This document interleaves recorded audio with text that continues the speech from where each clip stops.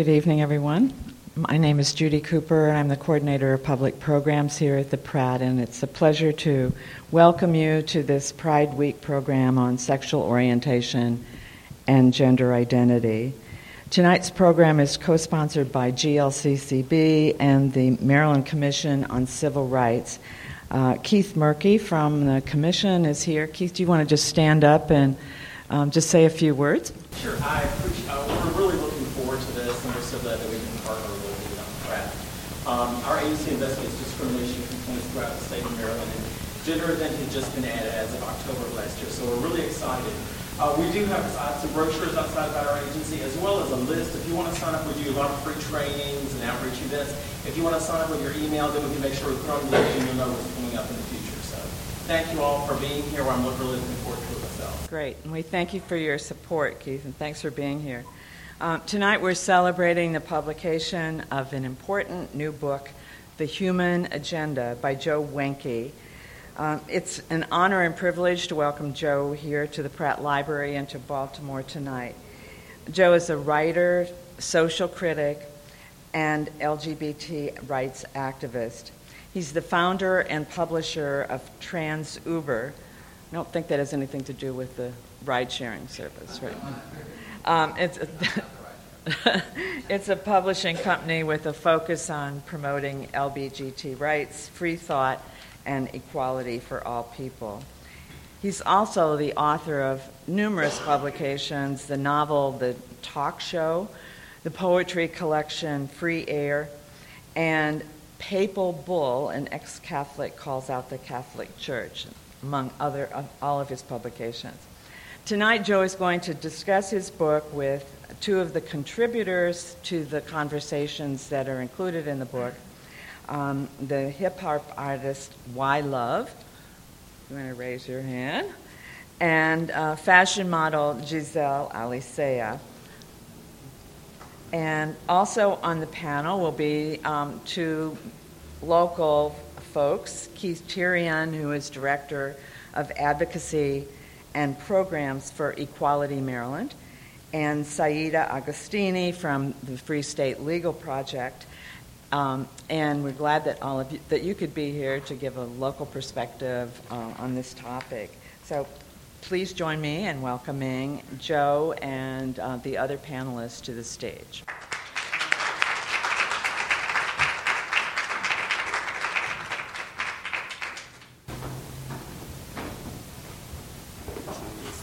Well, thanks so much, everybody. I just want to speak on behalf of my colleagues up here. We really appreciate you taking... Bless you. I left out the God part of that. Anyway, we really appreciate your taking your precious time to spend a little bit of it with us. And I just wanted to take a couple of minutes to kind of set this up so you understand the context of what we're trying to do here. As Judy mentioned, I put together a book called The Human Agenda, Conversations about Sexual Orientation and Gender Identity. I had wanted to do a book for some time on sexual orientation, gender identity, and we all know we're making progress. We have so much further to go. But I didn't want to do an essays book. I didn't sort of want to do a debate-oriented book. I was thinking, is there an approach to these topics and issues that would have the best chance maybe of finding common ground in our shared humanity? And I thought maybe the simplest approach would be the best. How about if I just have conversations with amazing people in the community from across the country, some people that you may have heard of, some people that you may not know, but each, just unique and amazing human beings telling stories about their lives and, sharing their experiences, that maybe that would be a way of reaching people who have open minds and hearts, but maybe need to be educated. So that's what I did. And so what we're sort of doing here is kind of bringing that concept to life. And so we've done several of these conversations around the country. And, what I'm hoping is that everybody here will join in. We're sitting up here with this table on a stage, but we're all here together. And we would love for you, at whatever point, in the spirit of, the Quaker religion, when the Spirit moves you, just get up and say what you have to say. What we've sort of done before is we spend maybe 20 to 30 minutes kind of setting up the parameters and the terms of the conversation, and then invite everybody to sort of join in. One other little footnote, the title, The Human Agenda, came to mind when I was doing a piece for the Huffington Post about a year and a half ago about the persistence of the hate speech phrase, the homosexual agenda, which you still see and hear just about every day if you're a fan of right-wing watch, as I am, and you like to flagellate yourself by listening to the religious right crazies on their radio broadcasts, which, by the way, I'm attempting through my agent to invade. You never hear anybody with a different point of view, but we're going to start badgering all of these people like the Brian Fishers of the world and see if I can go on there so that they can use me for target practice, but I'm quite prepared. But in any event, it just became apparent to me that there's no such thing as the homosexual agenda. There's no vast conspiracy to undermine, the so-called values of America. Nobody's that organized, right? We're just going about living our lives. But, beyond that, it just seemed to me, there's really only the human agenda. And, it's life, liberty, pursuit of happiness, fill in the blank. We're all just living our lives. We all just want to be free. We all just want to be happy. So I started tweeting, the homosexual agenda is human agenda, life, liberty, pursuit of happiness. Transgender agenda is human agenda, life, liberty, pursuit of happiness. So then I thought, wait, that's the name of the book. So that's kind of the spirit, too, of what we're doing. I mean, how controversial is that message? We're all human beings. And that's what this is really about. So with no further ado, I thought a great way of getting started, given, this is Pride Week, and given the Supreme Court decision, establishing that there is indeed a constitutional right that reflects the human right for everybody to marry whoever they love, regardless of gender, to take this moment here and try to assess where we stand.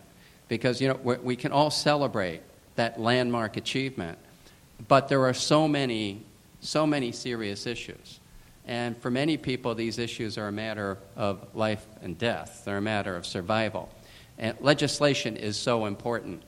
But we have our daily lives to lead, and we're up against all kinds of challenges. So I wanted to start, and I have my own thoughts on this, of course, by just asking my colleagues here on the panel where you think we're really at right now, at this moment in time, in terms of the struggle for our community with equality, with justice, and with respect. And I think I'll start with my friend here, I love, and your thoughts, sir. Guess I'll take the microphone. Everybody, we've all sat and everyone's got their wedding bells ringing and everybody's calling all the caterers and everybody's booking the banquet halls, talking about marriage equality and the landmark ruling. But let's not forget that, after the wedding, you still have to be able to put a roof over your head. There's still a problem with workplace discrimination. Transgender people are reporting double-digit percentages of reporting of discrimination. We're still dealing with teen suicides. We're still dealing with a crazy homicide rate victimizing trans women, especially trans women of color. While the wedding bells were only part of the, a part of what we need to achieve. I'd like to see an increase in the amount of weddings and a decrease in the number of funerals. Yeah, there actually been 9 murders of trans women this year in the U.S., and most of them women of color. Saida? Hi, my name is Saida Agostini, and I'm the Director of LGBTQ Resources for Free State Legal Project. So I would say the first thing that comes to my mind is the last lines from the Lucille Clifton poem, "Won't You Come Celebrate With Me?" She says, "Won't you come celebrate with me? Every day something has tried to kill me and has failed." And we know the reality is that for LGBTQ people, especially LGBTQ people of color, For those of us who are undocumented, for those of us who identify as transgender, gender nonconforming, for those of us who are homeless or in care, in foster care, or in criminalized in some way, we know the reality is that something has tried to kill us every day and has not failed. So for me today, as I'm sitting at this table, I love weddings. You know, I love a good dress. You know, I love a good cake. I want to get married someday. Those things are fabulous. But what I want to know and what I want to have faith in is that love will not leave anybody behind. I don't think love can exist that does leave anybody behind. And I think that's what we really need to kind of engage with as a community. And for me, as a queer cis woman, I know that my privilege, it means that I have to fight to make sure that no person is left behind. And I can't believe I just quoted George W. Bush, but there you go.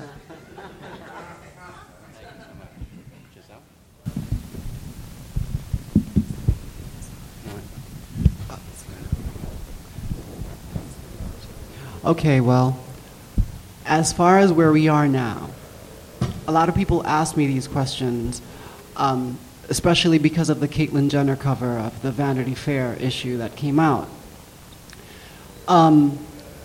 There is progress in the fashion world, but the fashion world is not the entire world. It is a very small percentage of the world. And yes, we're making progress in getting the public aware of what even transsexuals are, because some people don't even believe that transsexuals exist, and they don't accept the fact that we exist based on religious beliefs. So my motive or my reason for wanting to go public about all of this, because I'm a very private person, but I feel like being private is not going to help the community. And being closeted, it doesn't help anybody. So I feel that coming out and doing part of these lectures and going into this panel discussions and being part of this book can help somebody like me that is struggling or, you know, is suicidal, and telling them that, you know what, if you have support and you have friends and you have people that believe in you, you can make it. You can be successful regardless if you're marginalized. You know, it's not only trans people that are going through this. I mean, African Americans have been going through situations in this country since the beginning of time. So it's all about, like what he says, and this book says, it's the human agenda. We all deserve the right to be respected, and we all have the right to be equal. We should all have the right to be equal. And just like a lot of my friends have been murdered for being transgender, and there's no justice for them, and that needs to stop. So where we are now is that, yeah, we have a step forward, but it's just the beginning. I agree with, I think a lot of us are on that page of it's time to look broader. The marriage equality, inclusive anti-discrimination laws are huge steps and huge achievements, and the beginning of where we need to continue moving forward. And I think a lot of it is being in a place where we need to dig below the surface of what a big shiny law gives us. And by that I mean we need to dig below, you can't legally discriminate based on sexual orientation or gender identity.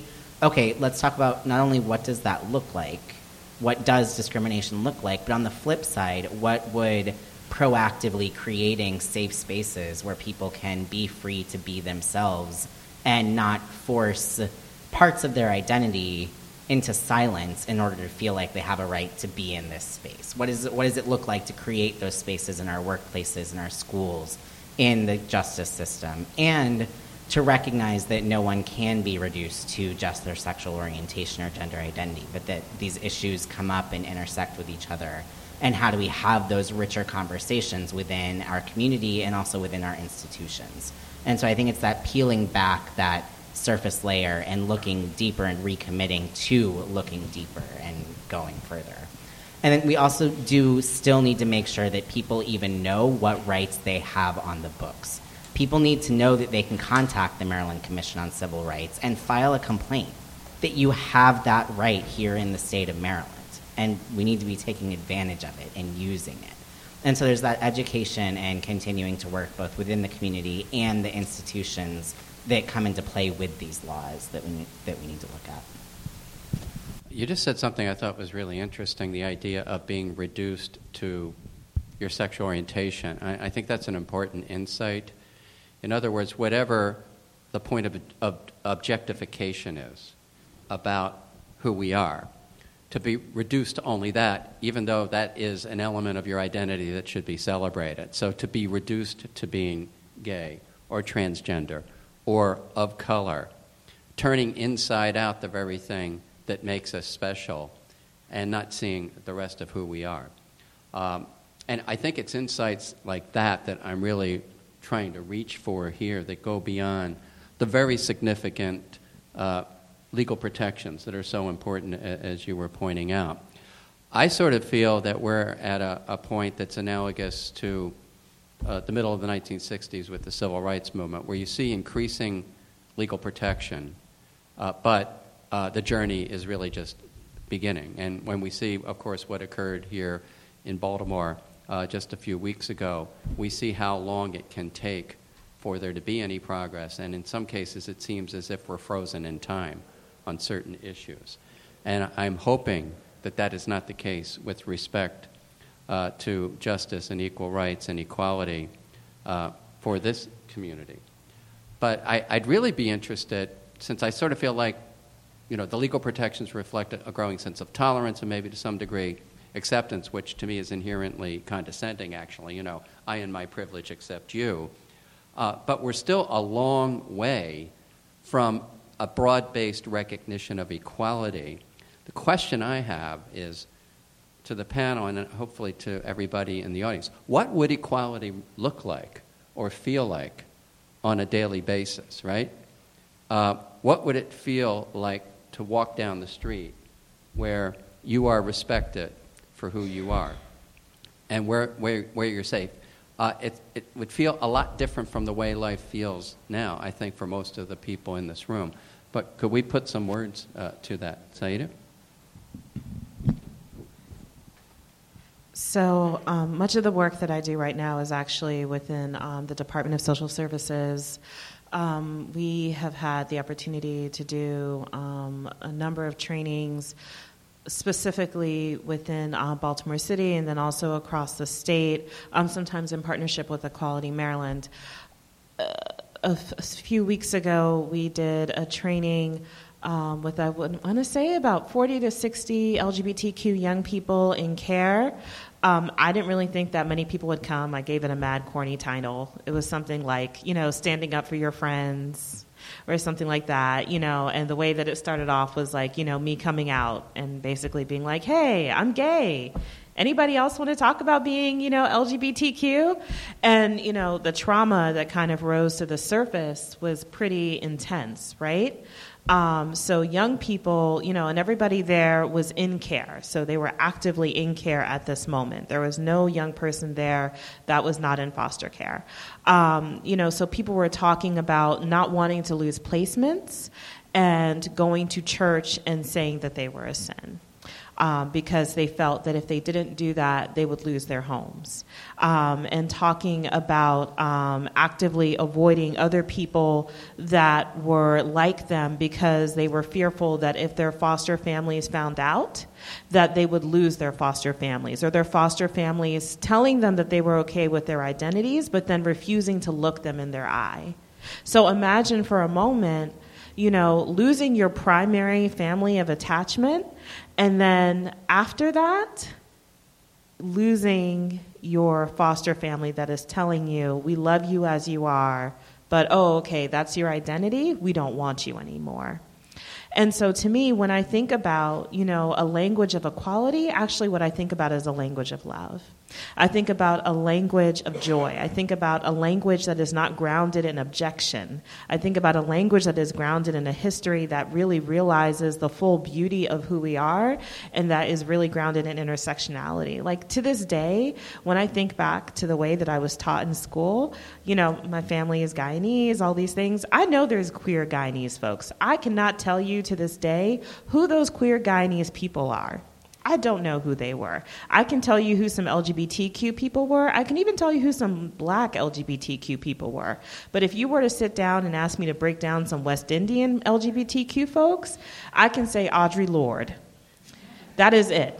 I have my master's degree. That's it. That's all I can give you. But, there's something to be said about this language of oppression that we've been raised in that makes us feel so unsafe, right?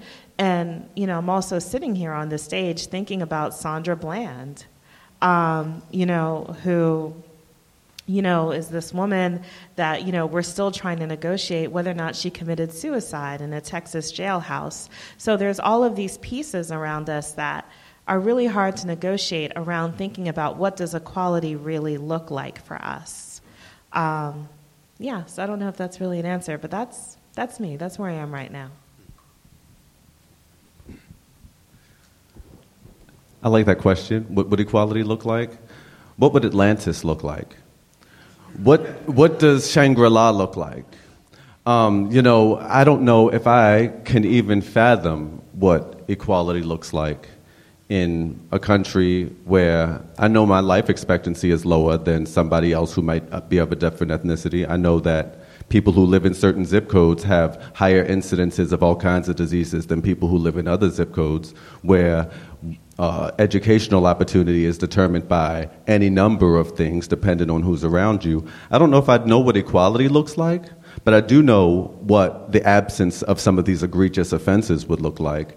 I think it would be a better world where people can go to the bathroom in whichever bathroom they want to go to and not have it become a major issue on FoxNews.com, where kids can go to school where we don't have Leela Alcorns getting shouted out at the Golden Globe Awards.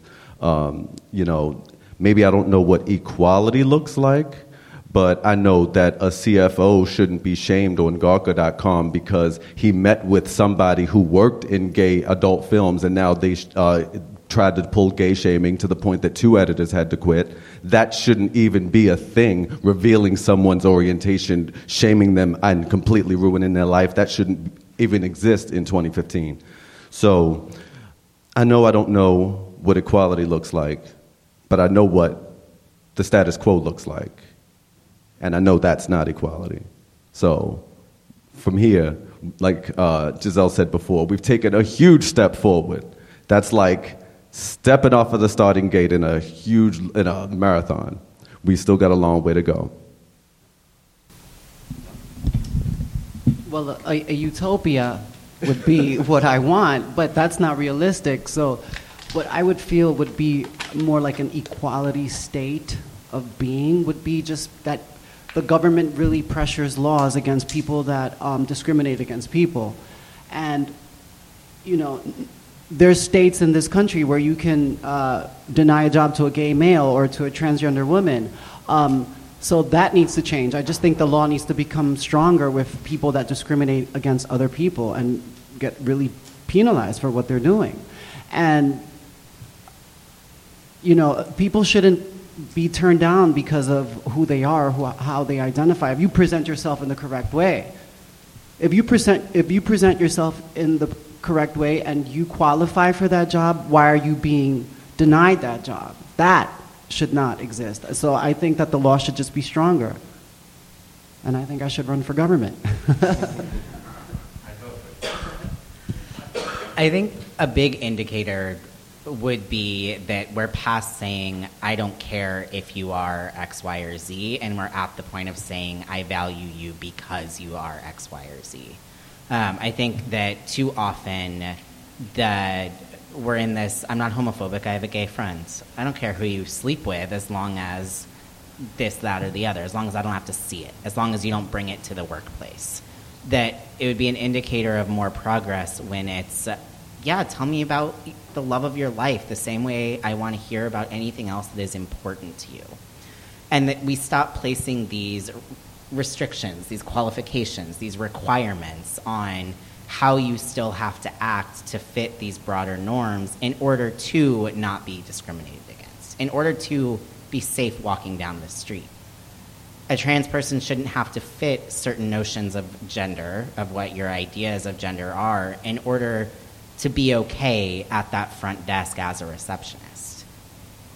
we need to get rid of those artificial and arbitrary requirements on what it means for us to be able to overlook this part of your identity and move towards truly embracing all parts of people's identities.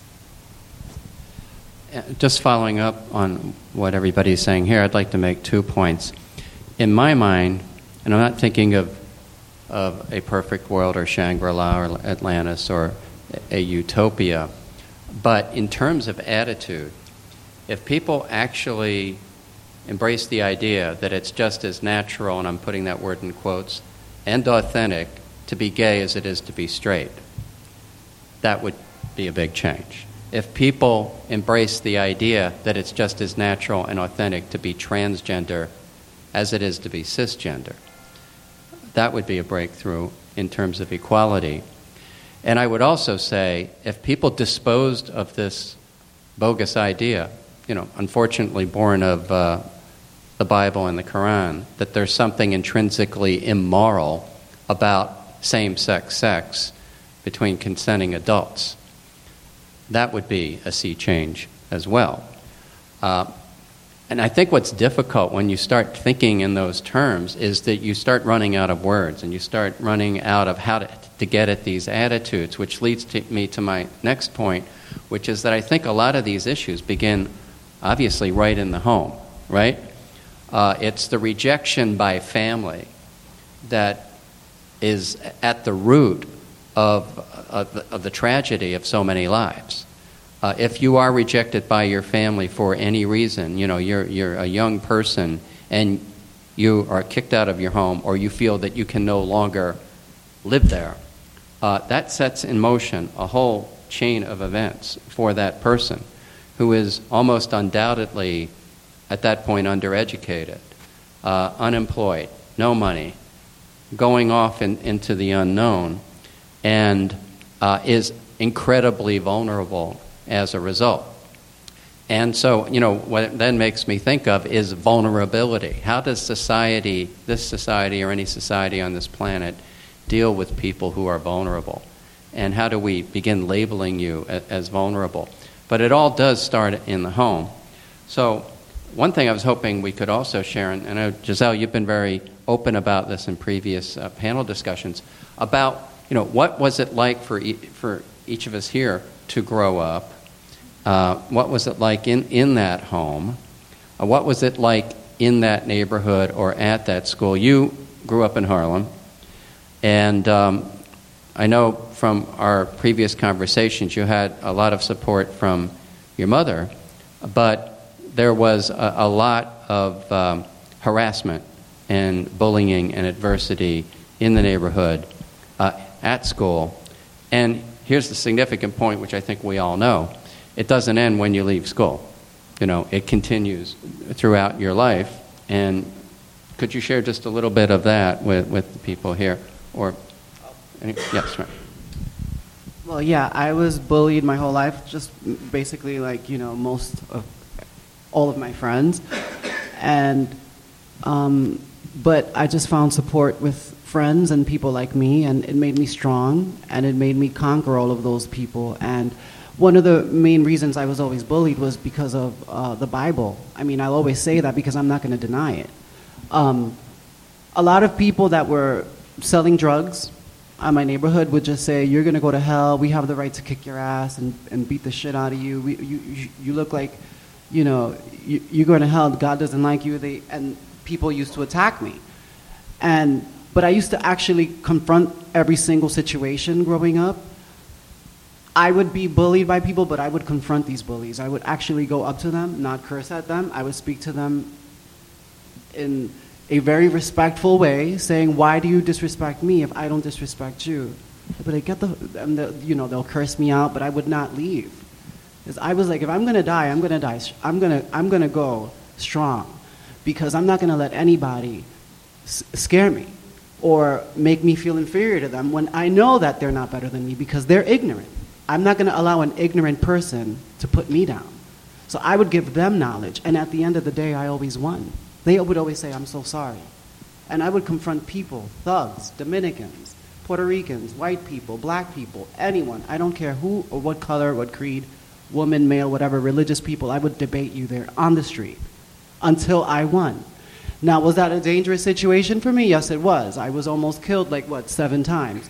But I got through that, and I actually shared knowledge with them, and they actually felt bad for doing what they did. Now, I don't suggest people do that, but that's what made me the individual that I am. So, yes, I was bullied, but I confronted every situation. So. And you've also shared, though, that this goes on to this very day, particularly when you go back and visit your mother Yes. in the neighborhood in which you grew up, because people there knew you, as when you were a boy. Yes. So yeah, I still face that. So. Yeah. Yes. Any other thoughts from the panel on the issue of home and growing up? How would we change that? How would we change the way people react to their own children?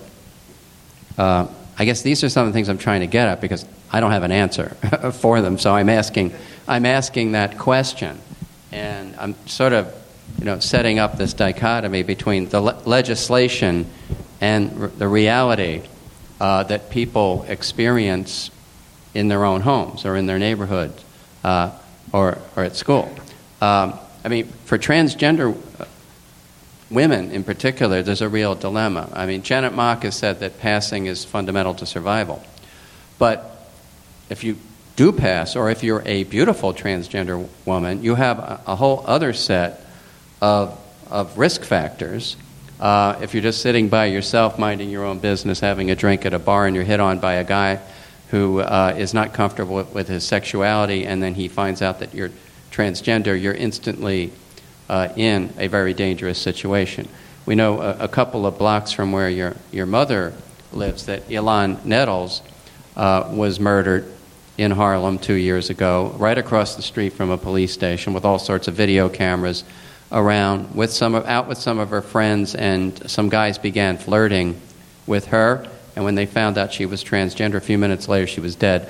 Well, that case has not been solved. Nobody's been brought to justice. So there are all sorts of issues that just make, really the primary issue for so many transgender women, particularly women of color, is in fact survival. But to me, again, the root of these issues go back to the home and the degree to which parents and siblings, support their children. I do, real quick, I want to pull apart some of the language that frequently gets used around, especially transgender people and around gender identity. Because it's not that someone becomes their gender identity as soon as they start to publicly live in their authentic gender.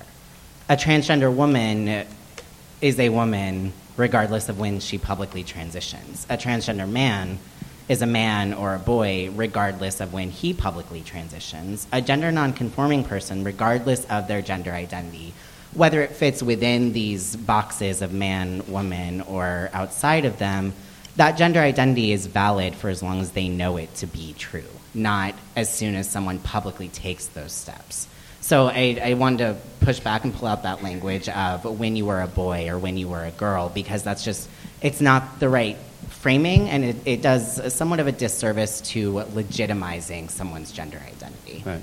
What I meant was when, in Giselle's case, when she was identifying publicly as a boy, and that's how people think of her in that neighborhood. But you're absolutely right, and there's so little understanding of gender identity. For example, when we were in Seattle, there was a transgender woman who, so far as we could see, had never made any attempt to use hormones or to do anything that would look stereotypically feminine, but had lived an out life as a transgender woman for decades, and was very forthright about her identity and shared it with us.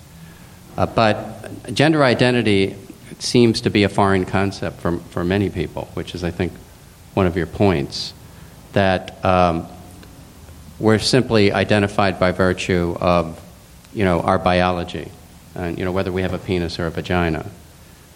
What could you see us doing to try to change that situation? Yes, ma'am.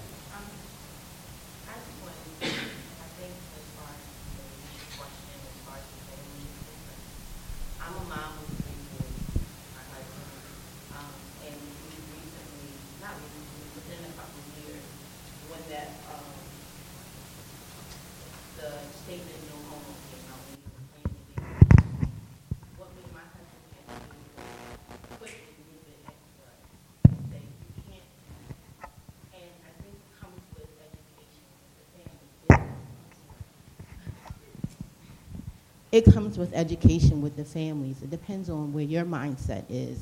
And it comes with your community and how you educate the community. If you constantly don't put the information out there for the families to obtain, they're always going to hold fast to what their traditional beliefs are with dealing with anyone, whether it's their son or their daughter. I just think that in order to encamp about family, you have to educate the family. You have, if it's a heterosexual family, you have to go to the male because he is the head of the household, and you have to go to it and make it become his idea to change the mindset of the home. That's just how it works in my home.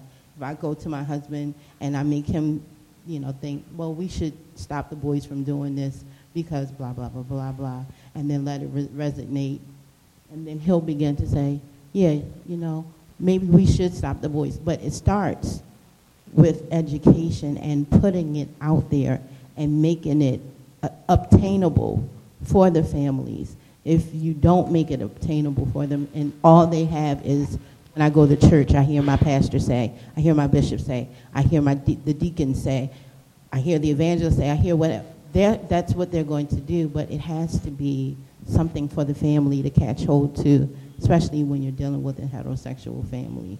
Because if they've never encountered it, how are they going to deal with it?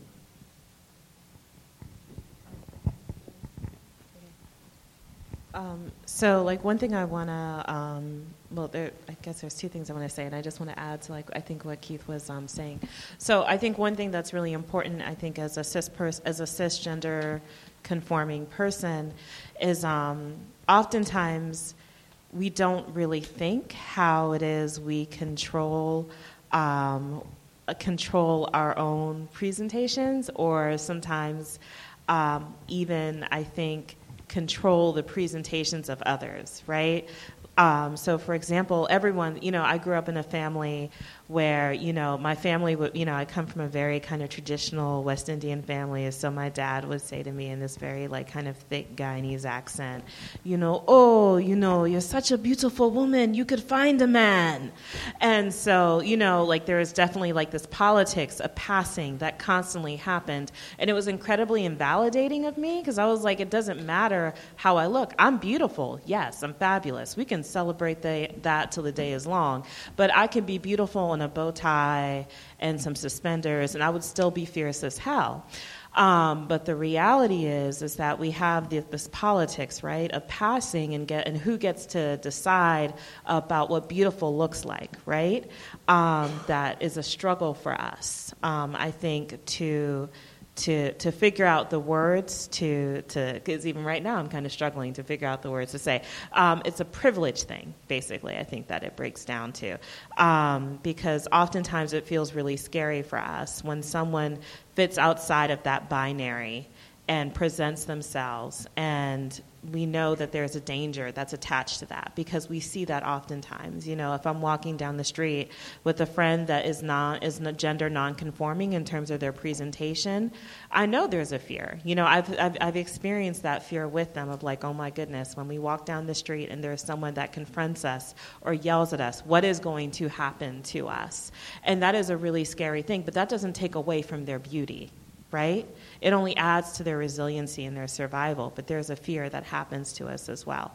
And so I just wanted to say that. I'm not quite sure if that makes sense, but I just wanted to say that because I think there's something that happens to us when we only maybe necessarily honor the beauty of those that conform within that binary, right? And I know that's something that I've experienced that myself, and I know that's something that I've contributed to because of my privilege as someone who conforms to my gender presentation. The other thing that I've wanted to add, just in terms of that idea about home, and I think that was a really important question, right? Because of the way that I grew up in my home, the most powerful moment I ever had, my family really struggled with my sexual orientation, and the most powerful moment I ever had with my father is when he admitted to me that when he was growing up in Guyana, they used to beat up gay men. It was a really interesting conversation because he was like, oh, there are no gay people in Guyana, and we beat up gay men.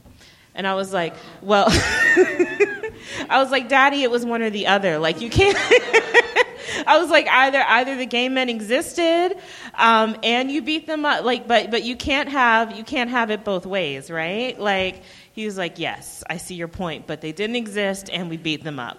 But it was this really powerful moment in terms of acknowledging for him the existence of why my identity was so abhorrent for him and why it was such a struggle for him to see me as I am, right?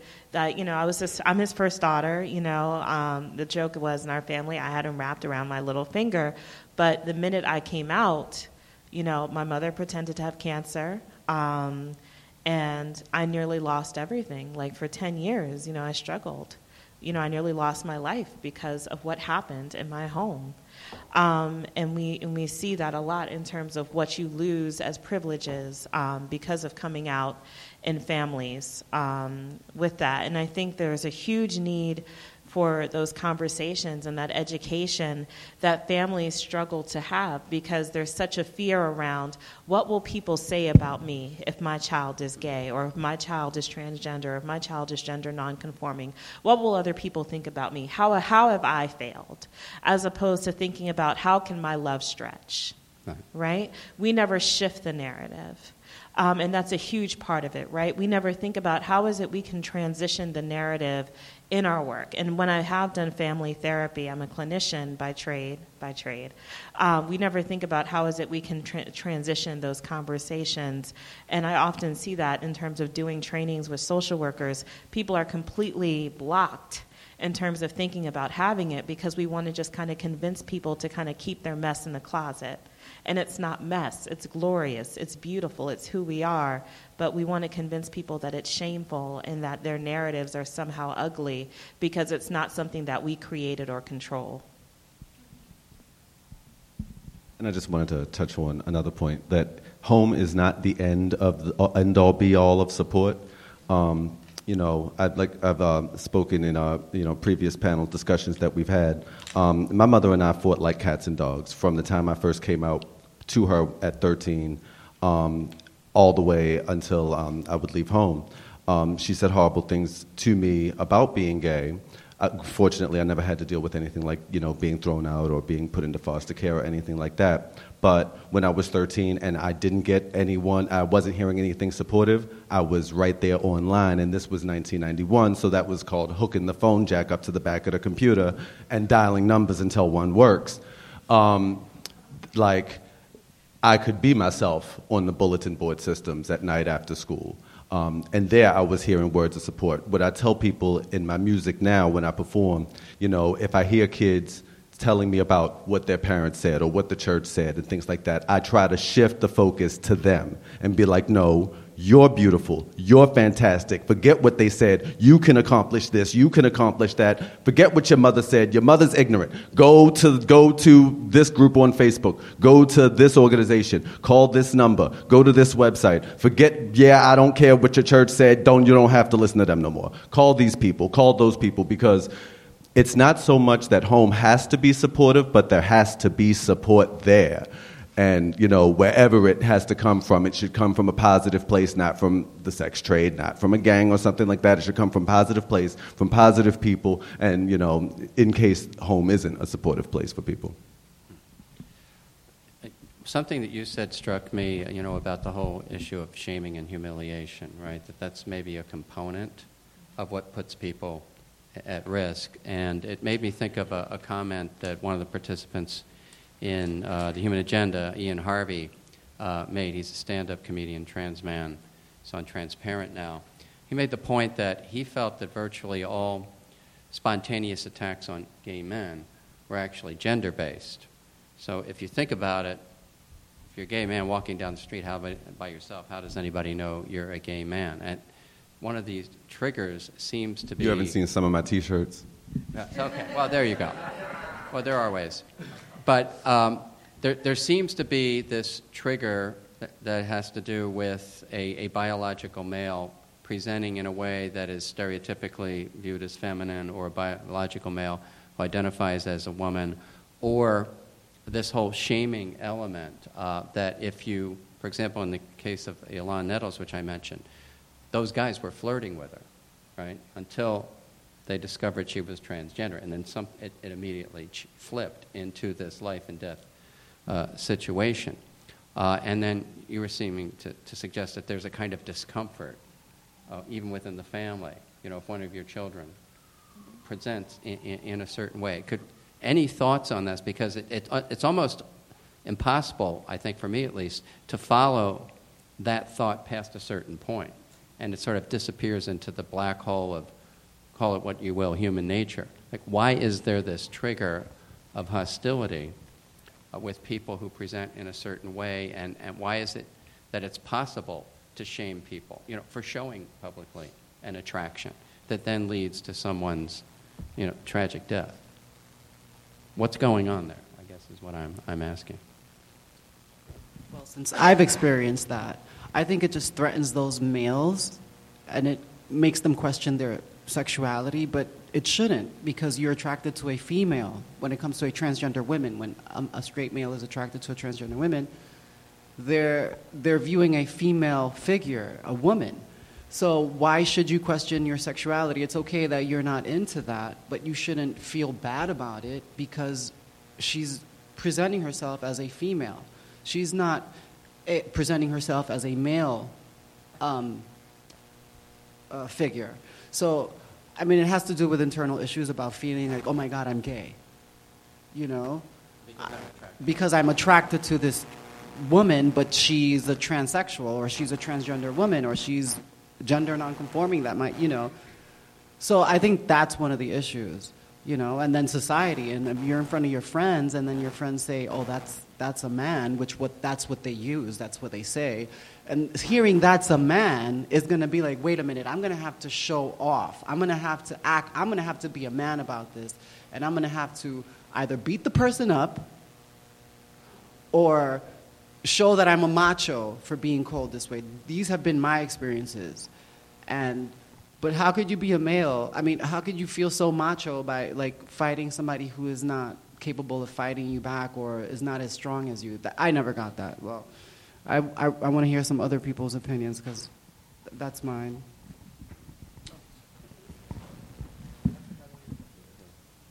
Okay. I think what it speaks to and really highlights is how homophobia and transphobia are wrapped up in sexism, and you can't talk about ideas of sexual orientation and the appropriate sexual orientation, or gender identity and expression and the appropriate gender identity and expression, without saying flat out that it's because what is masculine and associated with men and males is held as better than, more valuable than femininity, females, women, and that to be attracted to a man as a man, you're acting like a woman. And that you can't separate these ideas of gender and sexual orientation as cleanly, because the systems and the parts of our society that are there to hold up one idea is what functions to oppress and hold down others. And it's not just gender and sexual orientation. It's all bound up in notions of race, of class, of physical ability, of general appearance. Just all of these operate together, and as you start violating this norm of what's held as the most valuable idea, that's when you're opening yourself up to, and not you're opening yourself up. It is those traits taken together that activate that flip that you were talking about. So I think it really highlights how these notions are all wrapped up in each other. There also seems to me, though, to be a sense in these situations, without obviously the person who's about to commit an act of violence consciously thinking this way, but that they feel safe attacking that other person, that there's a kind of permission to do it, and that there aren't going to be consequences for them. And I think that that's a very significant factor. The other thing which I think you're pointing out is this confusion between gender identity and sexuality, which seems to be operating in all of the nonsense about the bathroom, right? I mean, I don't know of a single incident that's ever been documented of a transgender woman harassing women in a bathroom. But I was just reading the other day that there are 17 states and something like 200 cities with bathroom laws now, and more being propagated all the time around this bizarre idea that, you have to go to an assigned bathroom or something terrible is going to happen. And so, again, these are very murky issues to try to navigate through because they get into, I think, thoughts and feelings that people can barely even express. But these are the kinds of things that, to me, make life so dangerous for certain people. And yet what's striking is that some of these reactions are instantaneous. I mean, it's amazing to me that there is a human being who would want instantly to kill another human being that they have never even laid eyes on before, right? But in that moment, they're ready to do that. And I know you've experienced that, and many other people have. And I guess this is the kind of thing that is so troubling to me. I guess for me, it doesn't necessarily feel so murky. I think it feels like, who is it? Do we feel like we are mandated to have the right to kill? So oftentimes when I do trainings, I'll tell the story of Zakiya Gunn. Are folks familiar with Zakiya Gunn? So Zakiya Gunn was a young black lesbian with a more, what we would call a more masculine gender presentation. She would wear baggy jeans, loose T-shirts. She was 15 years old. She lived in New Jersey. She would travel to New York City because there wasn't really anything to do for, young LGBTQ people of color in her community. She was at the bus stop at 2 a.m. when a driver, a man pulled up to her and a friend and asked for her number. She told the man that, hey, I'm a lesbian, not interested. And he drove away, he came back, and he stabbed her to death. She bled to death in her friend's arms. Typically the response when I tell this story and I do this training is, people are sad, and then people will say, well, she shouldn't have told him that she was a lesbian. Why did she say that?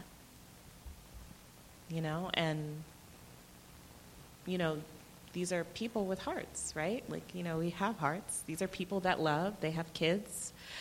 These are not people that, don't care. They aren't lacking compassion.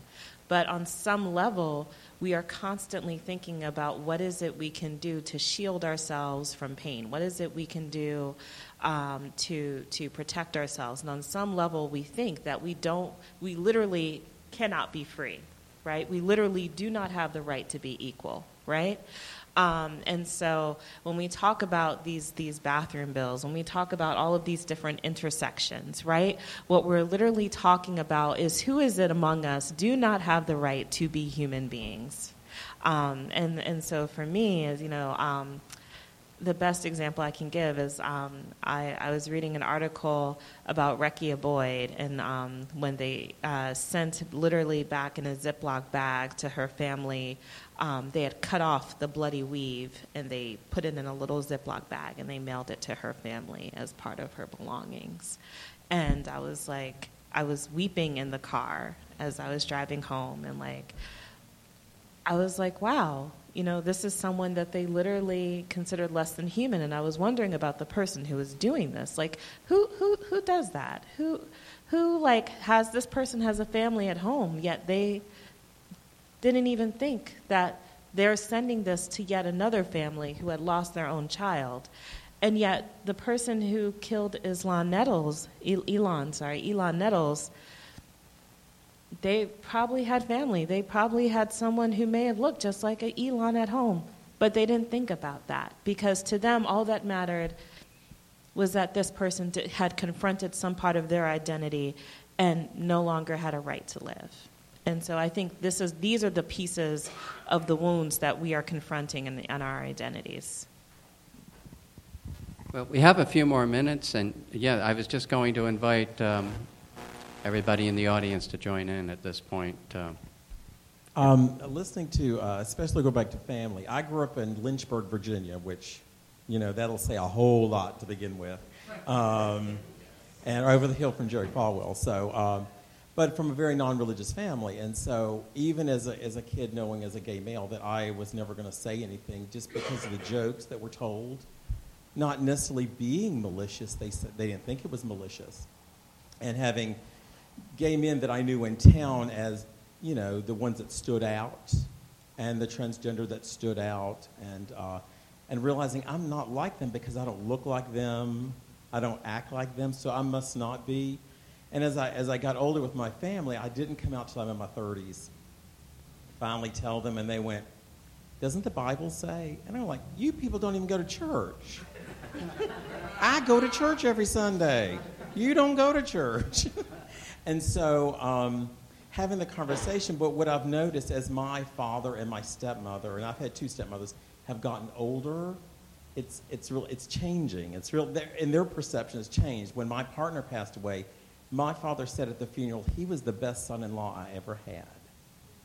That's a change, and it's a fundamental change. Now, is my father going to be an advocate? Is he going to stand out at gay pride? No, probably not. But at least he has moved in the way he perceived, and therefore that affects how he sees his nephews, his great-grandchildren. And so if someone else comes out, it becomes not as much of a big deal. But for me, it was a process. And I think shame may be applied to us as transgender or as gay or lesbian persons, but I think a part of the shame comes in our family, too. They're afraid to admit that we've come from them. And then there's a blame placed on them for having created us. And I think they don't want to say that, but I think it's something they feel, and we have to acknowledge that it's not shameful for me to come from you. Actually, it's a very good thing that I've come from you. I recognize my roots are wonderful, and I've had wonderful people in my family. So don't see it as a shameful thing. Just say it's like I'm just a little different from my brothers and sisters. Two things that you just said, and also which build on what you had brought up before, Saida, like that, don't tell them that you're lesbian right before the person gets stabbed right at 2 a.m, and that becomes the justifiable provocation. A lot of what homophobic parents are trying to do is to drill that into their child's head, like, don't let them know that you're gay, as a mode of protection. The road to hell is paved with good intentions. It's a good intention. They're trying to, protect the child, but, it can come off in a horrible way. And also, like you said about your dad, being pro-gay against his own will a little bit. The best son-in-law I ever had, I wrote an article for Quartz. I write for the global business news site Quartz. And I wrote an article about the head of Marriott Hotels, Bill Marriott. This guy is named for the same person Mitt Romney is named for. He's extremely Mormon. Yet Marriott Hotels in Chicago had Mr. Leather competition one year, and he's been a quiet advocate of LGBT rights for over a quarter century. Is anybody going to call him an ally? Is he ever going to be there at Pride? No, but he's been secretly, quietly passing policy after policy at his company, supporting LGBT people for decades. Do we call that an ally, or do we not? Same type of thing. Oh, go ahead. I went to a fair housing seminar class yesterday over in Washington. And basically, it was to let everybody in the room, maybe 400 people, just know that we've come a long way as America in the Fair Housing Act. So the reason why I'm saying it is because half of it was about the law and the laws that created it, where we are now. Yeah. And the other half was a video that might be helpful to everybody here. And it was called On the Road to Brown versus Board of Education. And the reason why I bring that up is because apparently Charles Houston is a lawyer who's now deceased, and he was the architect of the whole civil rights movement. And you couldn't help but put yourself in the time frame where you were born. So I'm watching this, I'm going, geez, I thought all this started in the 60s, when in fact Charles Houston's life's work started in the early part of the century.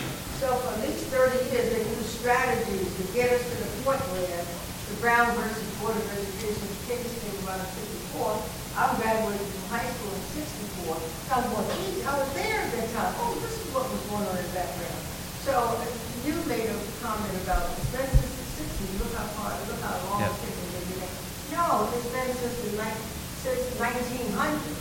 It's been a long time just to get the people where we are right now, and we're still saying, in light of what you just said, for example, as a black mother to my black son, be careful when you're going down the street. He's 50 years old. Be careful, don't go too fast, because you just, don't do that because the police might catch you. And so I'm saying it takes a long time. I don't like it. When I hear, I'm so proud of you all for being here. My girlfriend Carrie is head of the Department of Maryland, and when she finally told me she was gay, and I had to struggle with a lot of things with that. And finally she said, "Get over it." This isn't the 50s. We're here now, and so there's a catharsis that has to go on. But Carrie was like you; she didn't back off from anybody. So I'm saying to the extent that you all don't back off, but you have to couple it with educating everybody. Everybody needs to be educated the same way they did with the civil rights. Look how far we've come since Charles Houston started. We got a long way to go. It's hard to change. Yeah. And it's real frustrating to hear what the results now. But look what you got. You got a lot of people here who, I would have thought I would have been in here. At the same time, anything you need, let me know. I'm going to. So I'm just saying, people just need to hear your perspective. And the more you talk about it, the more somebody will start to think. And then suddenly they'll start. The change does happen. Like this fellow's father is now speaking of this, it's like people do change. And it does change. Well, that's what I think is great about what we're doing here, because you could say something and you might think, it's not going to make a difference, but it might make a slight difference in somebody's thoughts or feelings in this room, and it could lead to amazing change. What I was saying was, since the civil rights movement in the 60s, where we had some breakthroughs in terms of legislation, and now 50 years later, some things still seem to be frozen in time. But I mean, we could go back centuries. Yeah, sure. But from the beginning of time, I mean, people have been struggling for dignity, and so we could go all the way back. That's why I find it so humorous when people look back and say, well, marriage has always been between a man and a woman. Yeah, women have been property for thousands of years. I mean, don't look to history for equality. That's where you're going to find bigotry, ignorance, and discrimination. Yes, sir. I think this gentleman here Okay. is going to be next to that. Okay. Well, I want to say that this has been inspiring, but for 50 years, something like this has been going on. And when it comes to transgender people, I graduated in 65. I'm 69 years old.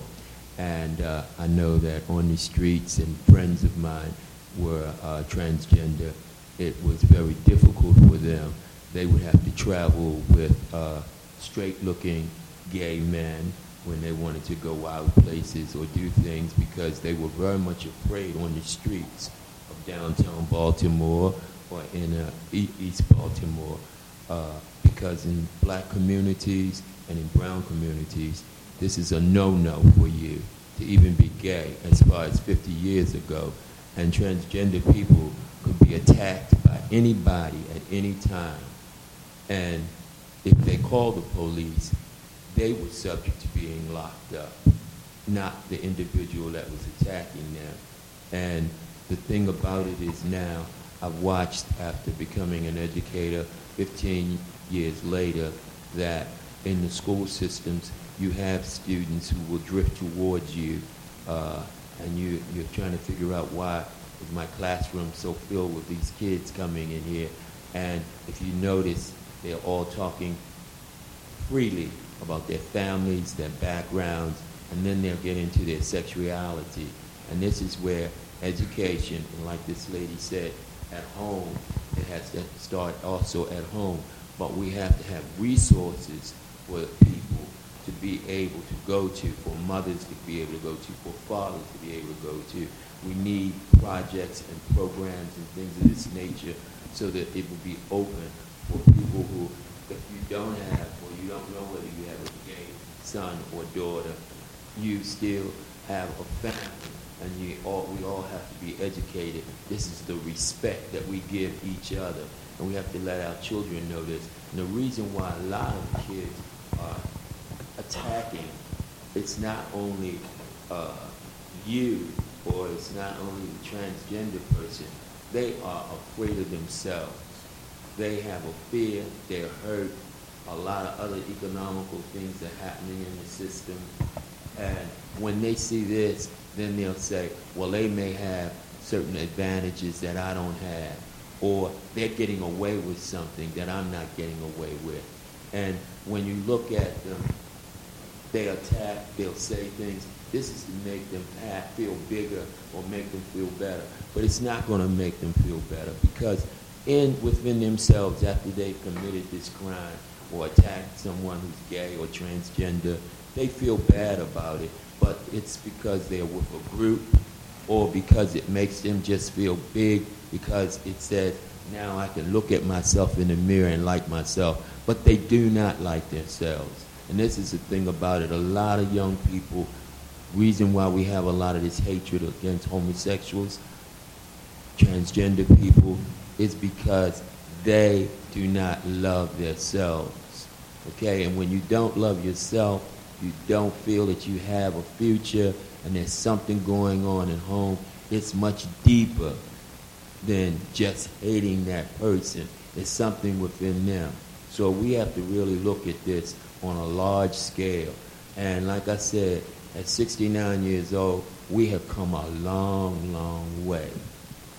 50 years. So if you can continue these programs and put them in the school system, have resources for parents, have resources out there, the rap artists, the musicians, the artists, you need to just keep pushing this agenda, because before it's all over with, it'll be okay.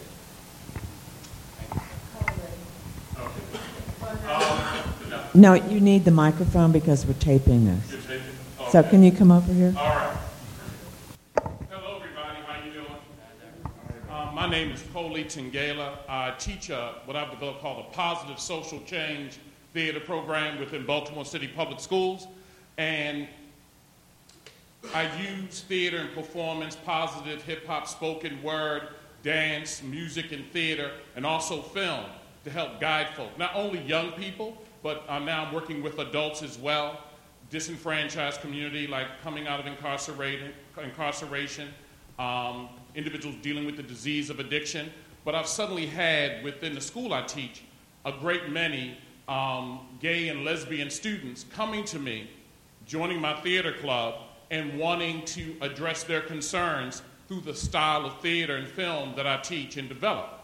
And I'm just wanting to educate my 52-year-old heterosexual self on how to healthily navigate them sharing honestly and speaking their truth to power to enlighten and educate. So I have two questions. One is, do you believe that using art as a tool to educate, as an edutainment, whether theatrically or through film, can debunk the myths and stereotypes facing gay, lesbian, and transgendered people? Secondly, another concern that I have that was broached by most of my students are African American, and I have several young ladies who are gay and present very masculinely. Their concern has been a racial and economic dynamic that we brought up in my class, saying that rich white gay folk don't have the same problems as they're struggling in the inner city African-American gay folk. And they've made me aware of watching certain things and dynamics that made me aware of it. I think I'm a student dealing with white supremacy and everything else, and I deal with those things within my program. And so it was brought up. And I do broach the subject with the African-American community, not only dealing with issues of folks of different sexuality, but dealing with misogyny and sexism as a whole within the black community has to be broached as well. As you were saying, sir, a lot of it's triggered by sexist ideology that affects folk who happen to be gay. So those two things, how can art help make the world better and help folks achieve understanding? And secondly, is there a genuine schism and a reality difference between black folk who are economically disenfranchised, who are gay and lesbian, as opposed to white folk who might be affluent, or just their experience of being gay is different if they're white? Number one, thank you for all the work that you're doing. That's fantastic. Art and education coming together. It was education that got me to start doing hip-hop. I started rhyming when I was learning in yeshiva in Jerusalem as a way to learn to memorize scripture better. Hip-hop, for me, started off as an educational tool and then would grow out from there. I think that that's a fantastic thing that you're doing, and I think that music, art, that is one of the best modes of expression, especially for somebody who's dealing with oppression, dealing with adversity, dealing with misogyny, sexism, white supremacy, on top of homophobia, trans issues, totally. That being said, I don't even know where I could even begin to scratch the surface of your second question. Is it different for struggling LGBT people of color than it is for white, affluent LGBT people? Do you want to take this?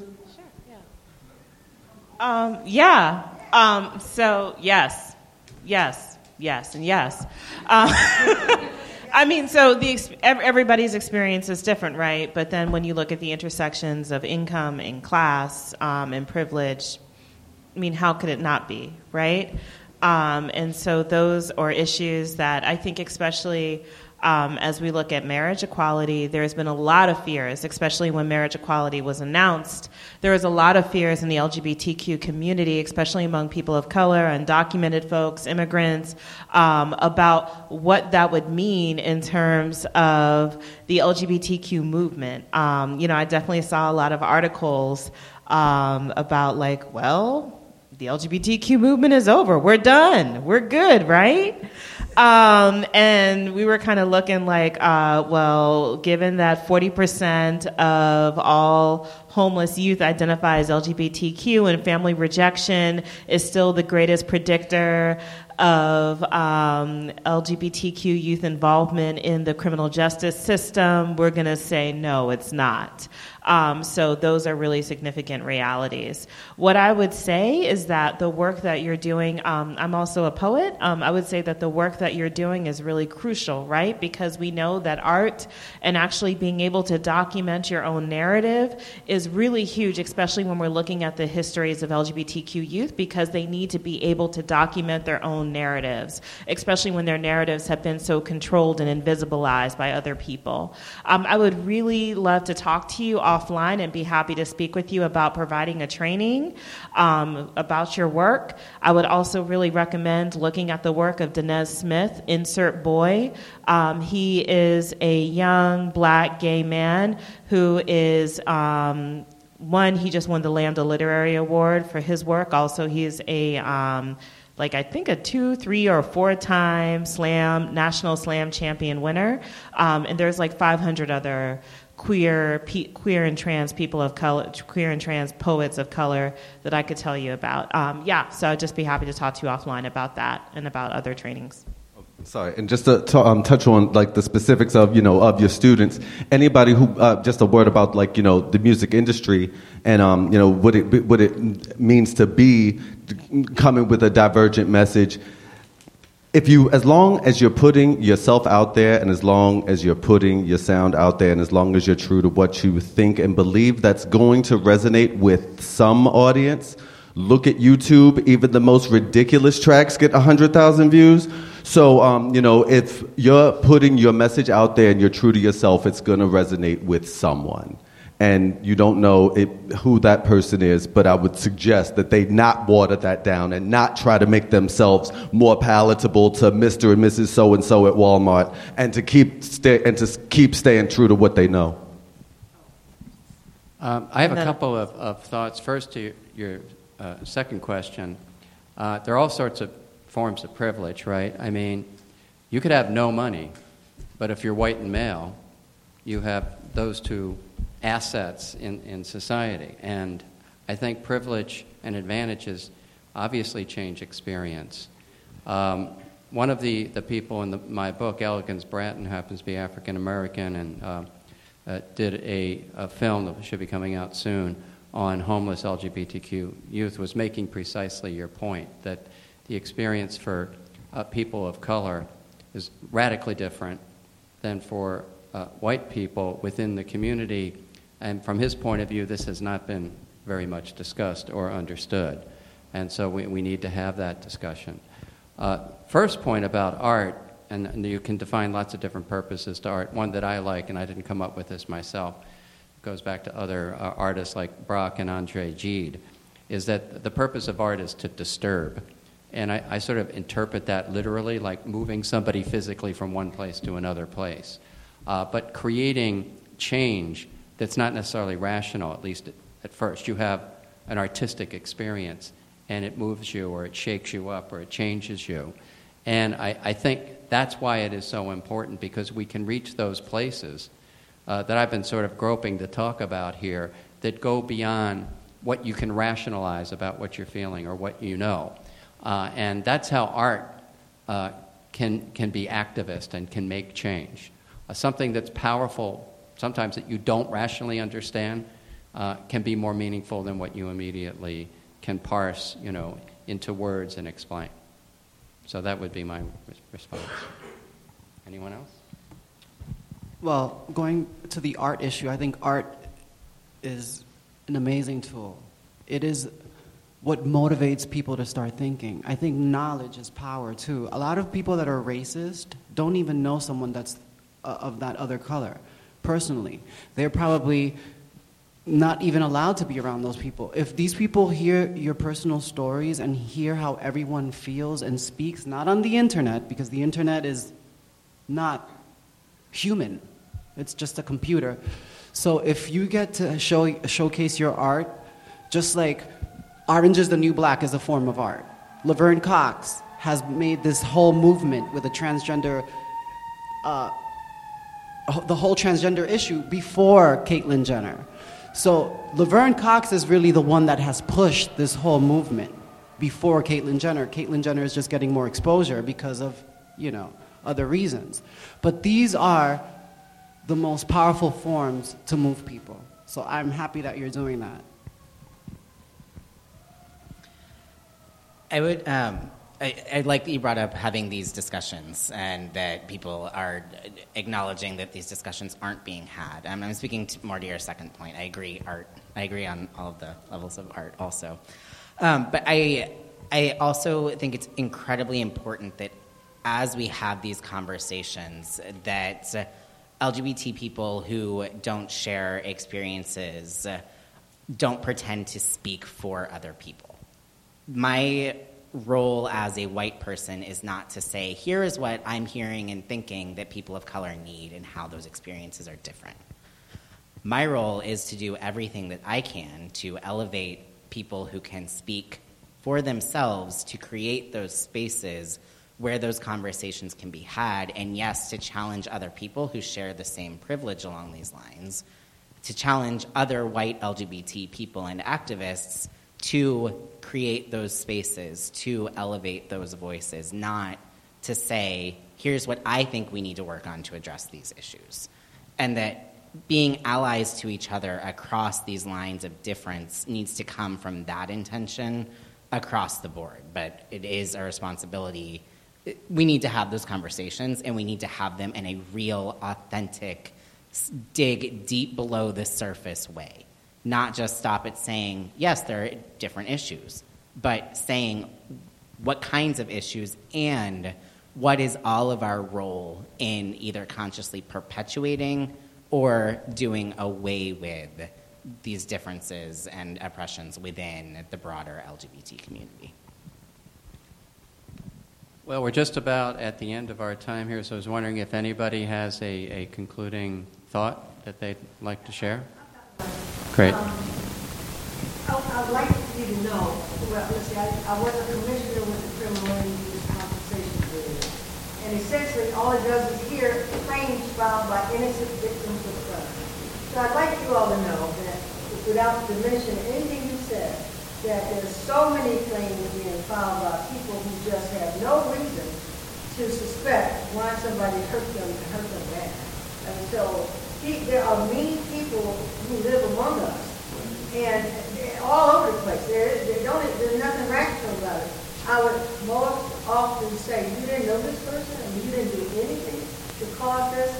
No. And I mean, the worst thing in the world happened to them, and they were innocent of these And it's worse when you add the element of real hate to it. You know, so I just want you to know that as bad as you are experiencing people who hate because you are a certain way, you know, that the comfort that you should feel is that there are crazy people everywhere.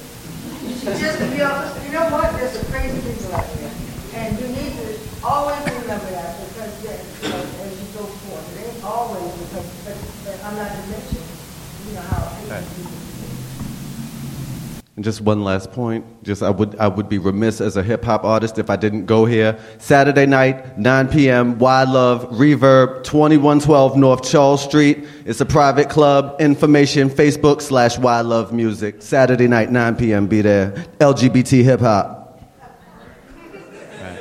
Well, thanks, Why Love. And on that note, that upbeat note, I'd just really like to thank everybody for spending this time. I think it was a great conversation. Let's keep it going. Have a great night.